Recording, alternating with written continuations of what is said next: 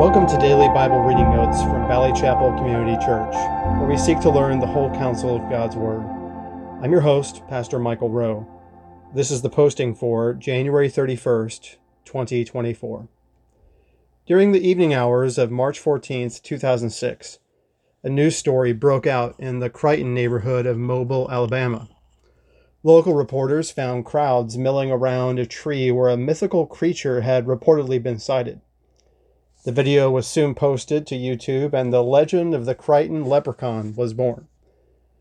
Before long, funny videos, including a music video using the original news footage, were posted online.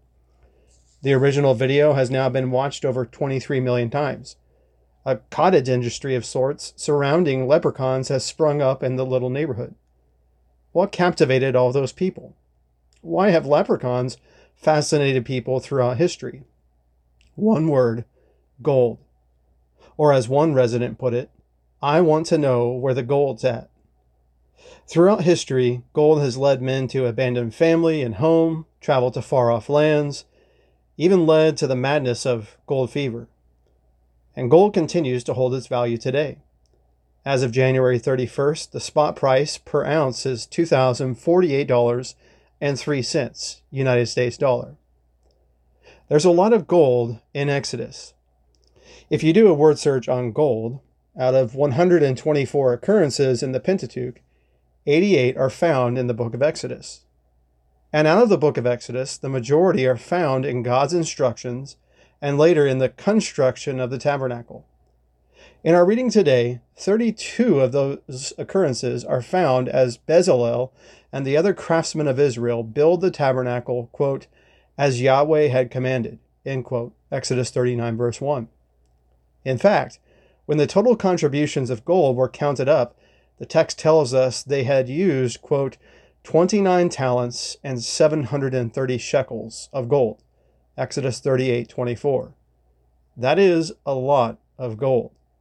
If we crunch the numbers, that's over a ton of gold, 2,187 pounds if we round up.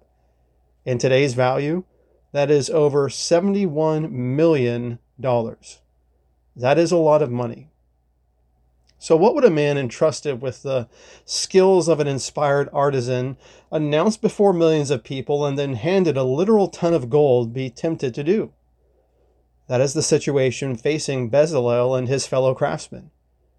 In chapter 31, God had called Bezalel and commissioned him to complete the tabernacle with abilities given by God. Exodus 31, 1-5.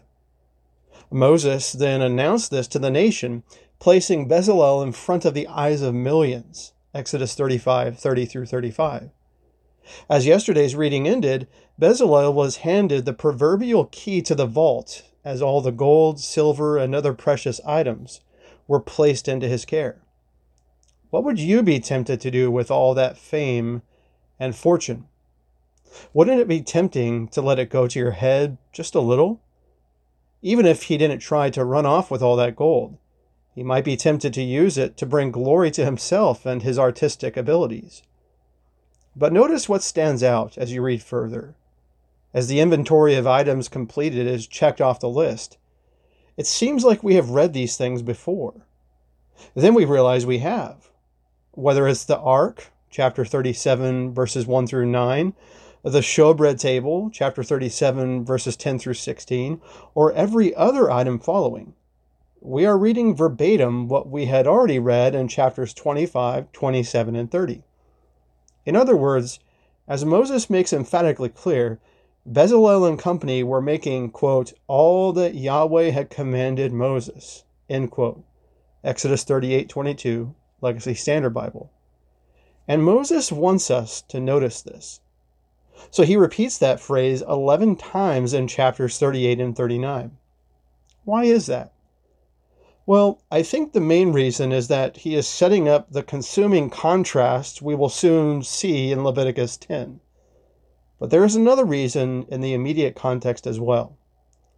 Because as we end today's reading in chapter 39, we see what Bezalel and the other faithful fashioners of gold chose instead of fame and fortune. They chose blessing. As Moses himself says, Then Moses blessed them. Exodus 39:43, Legacy Standard Bible. We might glide right over that, but we shouldn't. Remember, Moses spoke on behalf of God.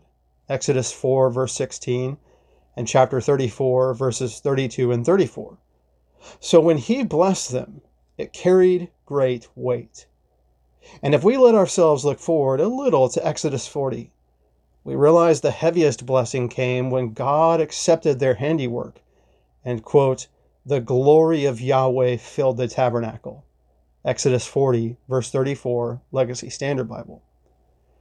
You see, dear saint, far weightier than the emptiness of online fame or the heft of gold in hand is the joy of knowing God's blessing. So as God's servants, we should seek to live and serve just as the Lord commands. And with talent in hand from the Lord, we should long to one day hear those blessed words, "Well done, good and faithful slave. You were faithful with a few things. I will put you in charge of many things. Enter into the joy of your master." Matthew 25, verse 21. That is a blessing far greater than gold.